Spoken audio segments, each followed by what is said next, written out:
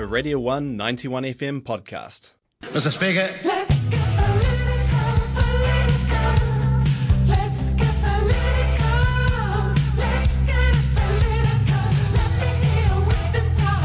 Zip it, sweetie, I'm getting there.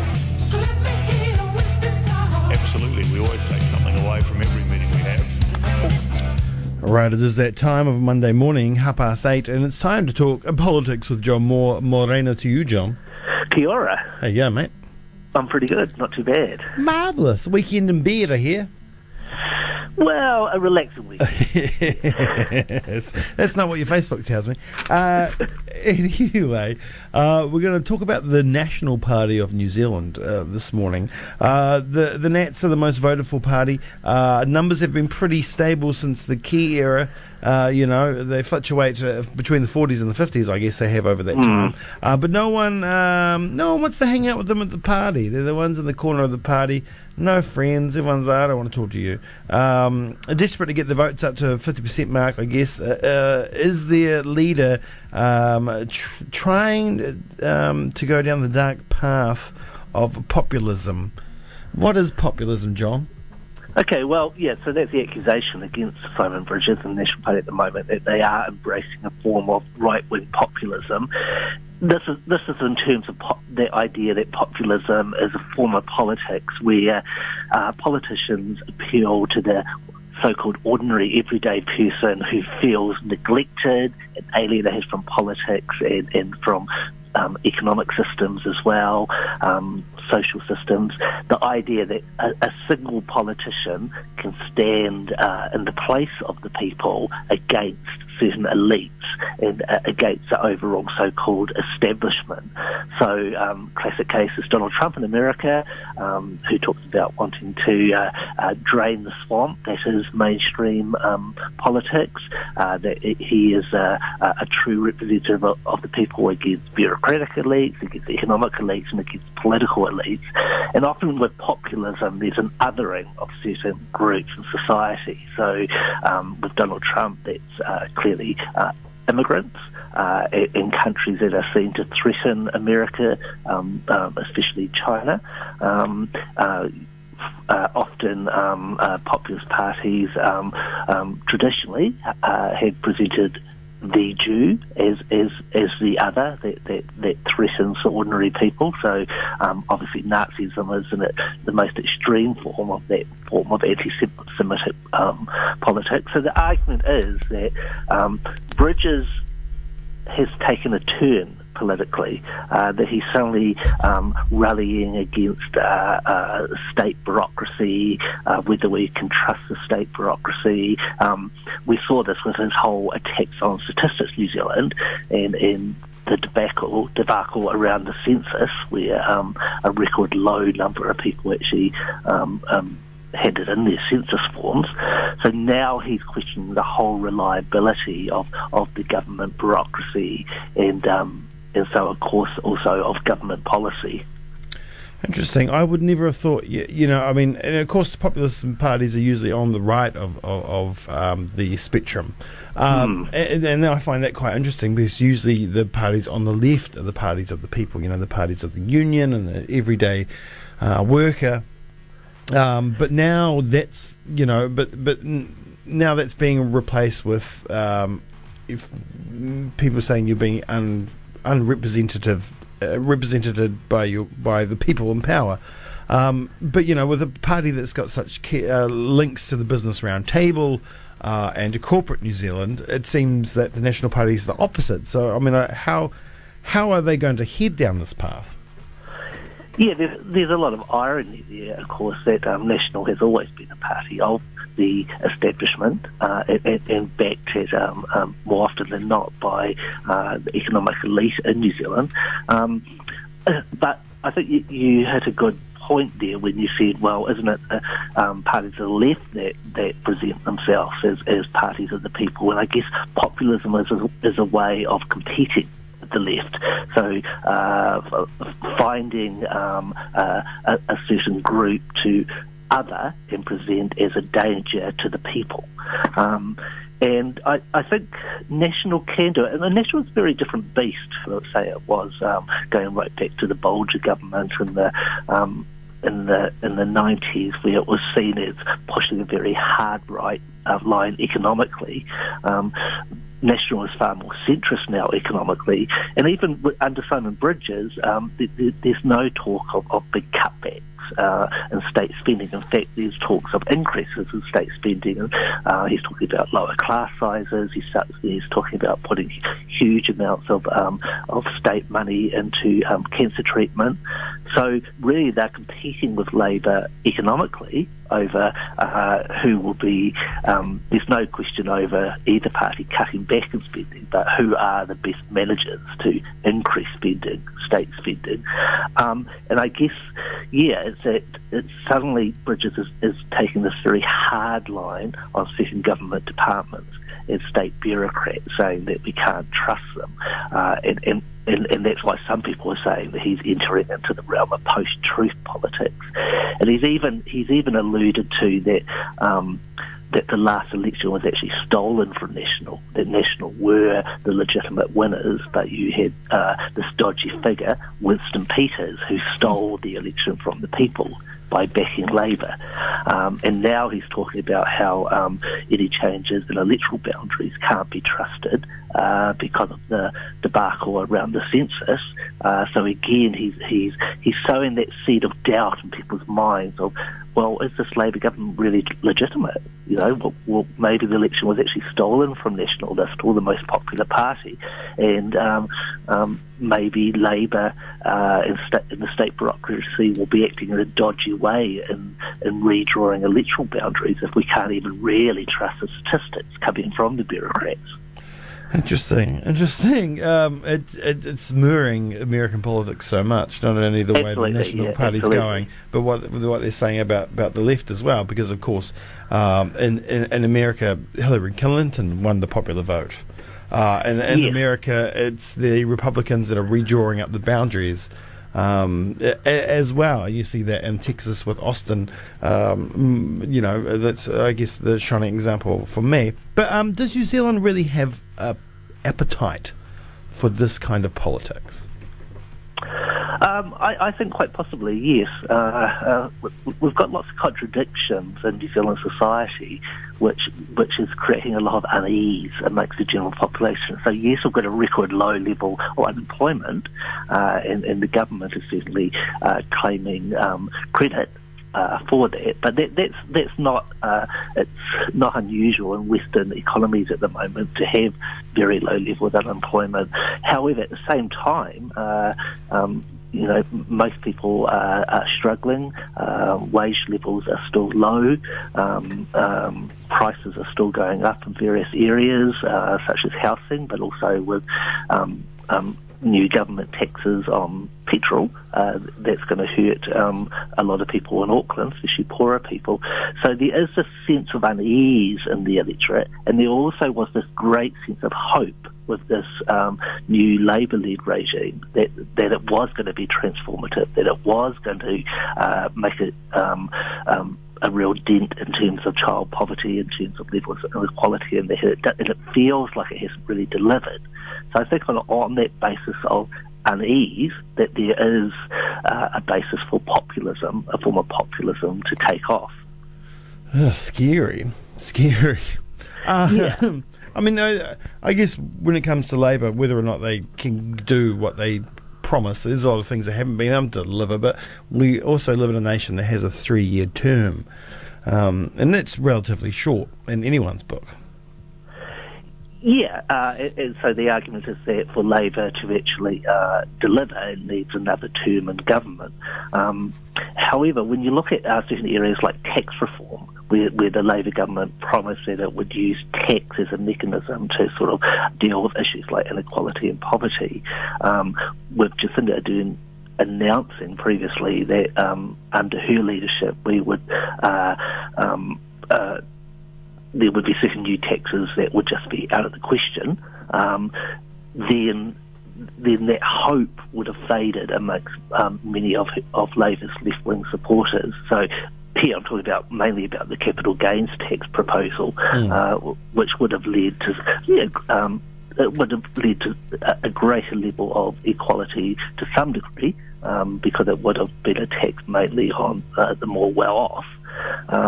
So, yeah, if Simon Bridges is able to convince a large chunk of the public that no, Labour's not going to deliver if they win power again after next year's election, and that National is actually a party that's committed to having the state invest in key areas such as education and health, actually increasing spending in certain areas, then it could be a real winner for him. Yeah. I mean, he's preaching to his own choir, I guess, but there is that swing base in New Zealand politics as well. So I guess that's where he's trying to grab it. But I wonder if they're going to be, if they'll enjoy those games, because he's heading down that, like you said, the post-truth politics. Are we really going to be able to watch one of our politicians call fake news on the television? I don't think he's going to. I think he's smart enough to know that some of that language that, say, Trump uses will be too alienating for the general electorate in New Zealand. They won't connect with that type of language, and it will scare them a bit that we have a Trump on our hands. So I think Bridges is more likely to play the role of Trump-like. Trump minus some of the more toxic parts of his politics. But yeah, I think his whole questioning of the statistics and information we get from New Zealand bureaucracies, from New Zealand government departments such as Statistics New Zealand, and his rejection of the idea of a parliamentary budget office. So this was the idea proposed by the Labour and the Greens, that you have a neutral parliamentary budget office with economic experts, that parties can have their policies assessed within this office. Bridges has said he doesn't like the idea of such an office. He doesn't trust it. He said that it would quite possibly be partisan, and so he's rejecting the idea of that you can have this sort of objective bureaucratic body that can make a rational assessment of government policies. And so he's throwing into doubt, I guess, in people's minds the information we get from the government and from government bureaucracies and ministries, etc. So as the election approaches next year, the government's sort of handing out more and more kudos to itself over certain successes, say lower unemployment, etc. Simon Bridges, he's already started sowing doubts in people's minds. Can we really trust what the government's saying? Can we really trust what government ministries are saying, and etc.? It's going to be interesting if they get in next year on this kind of rhetoric, because you don't have a clear out of different ministry staff. It's only the tops that kind of change. So I mean, God, why would you want to work at the ministry after he's insulted you and said you're not doing your job right? Yeah, he's certainly going to be picking off a lot of top-level bureaucrats at the moment, and yeah, so it is a dangerous game to play, and especially where I would say Bridges in power will definitely tone down that populism. But yes, he would have already pissed off a large number of people within the state structure. But if it gets him into power. Yeah, that's what he cares about. Well, there you go then. That gets to show what he really wants. Well, people don't like Bridges, yet the Nats numbers in polls are still pretty good. Is it just a matter of finding a likeable candidate for the Nats, or Judith? I think, you have to say that they're doing extraordinarily well in one sense for party in opposition, that they're, sitting on 45, 46% in most polls, ahead of support for Labour. I think the key,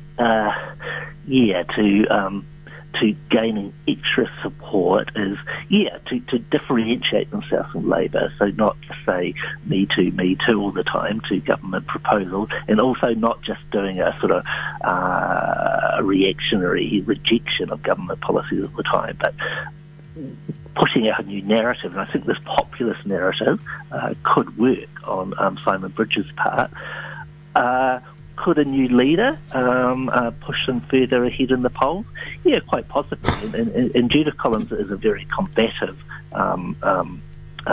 politician, and she certainly would be able to attack Jacinda Ardern in a way that might resonate with a large chunk of the public. But she's also a very divisive figure as well. So it's hard to say whether she would push Nats up in the polls or not. What Nats also need to do is they need to attack and compete with New Zealand First and the Greens. And because New Zealand First is hovering on 5% and below, if they get below 5%, they're out of Parliament, and that would benefit National. And the Greens, they're hovering on sort of 6%, 5% at times. So again, they're under threat. So although the Nats haven't got any obvious partners, Labour could very well lose its partners in the next election. So then it would be the way that seats are allocated under the MMP system, the proportional system that we have. It would benefit the Nats. Well, most political commentators feel it would benefit the Nats especially if New Zealand First was effectively boosted out of Parliament by getting below 5%. Well, with if Judith does get in, the scenario is, Paula is taking she's not standing in her electorate. If Judith became the leader of the party, Paula, I would imagine, wouldn't be deputy, and Judith is really, really good friends with Winston. And would that bring New Zealand First back into the equation for the National Party? It could do.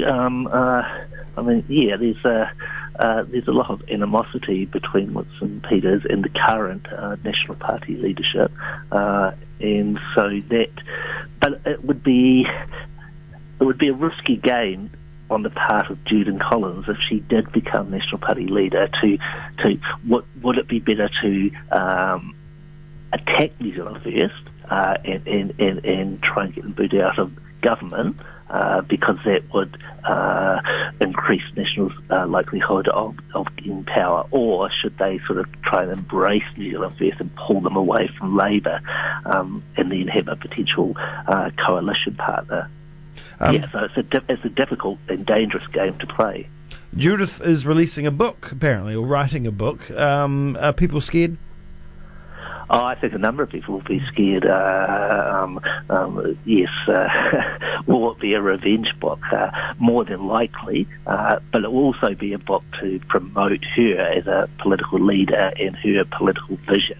But yeah, there's a number of people that she will feel bitter against, including John Key, who demoted her during the time of dirty politics, when information came out about her dealings with certain people such as Cameron Slater of Whale Oil. She feels she'll feel bitter against Bill English as well, who's in private has said quite nasty things about her in the past, and also didn't give her she would have felt that he didn't give her a high enough position when he became Prime Minister of the country. And I think she'll be over that whole period of dirty politics, and when she was attacked for supposed almost corruption when she was in China and was lobbying on the part of her husband's business. I think she'll want to set the story straight in terms of how she wants that story to be seen by the general public. Indeed. Right, we're going to have to leave it there, John, but it's going to be interesting. Nats have every chance. For sure. Even with Simon there, I think. But, I mean, that base that moves, that swing, I don't know if they've got the appetite for populism, but hey, what do I know? Let's see what we'll have to see what happens. Populism light. Yeah. It's what you could call it, what Simon Bridges is promoting at the moment. It's not full-on populism a la Trump. Well, he is a lightweight. Well, thank you very much for that, John, and we'll talk again tomorrow okay. morning. For sure. All right. Okay. See you, mate. Bye. That was a Radio 1 91 FM podcast. You can find more at r1.co.nz or wherever quality content is found.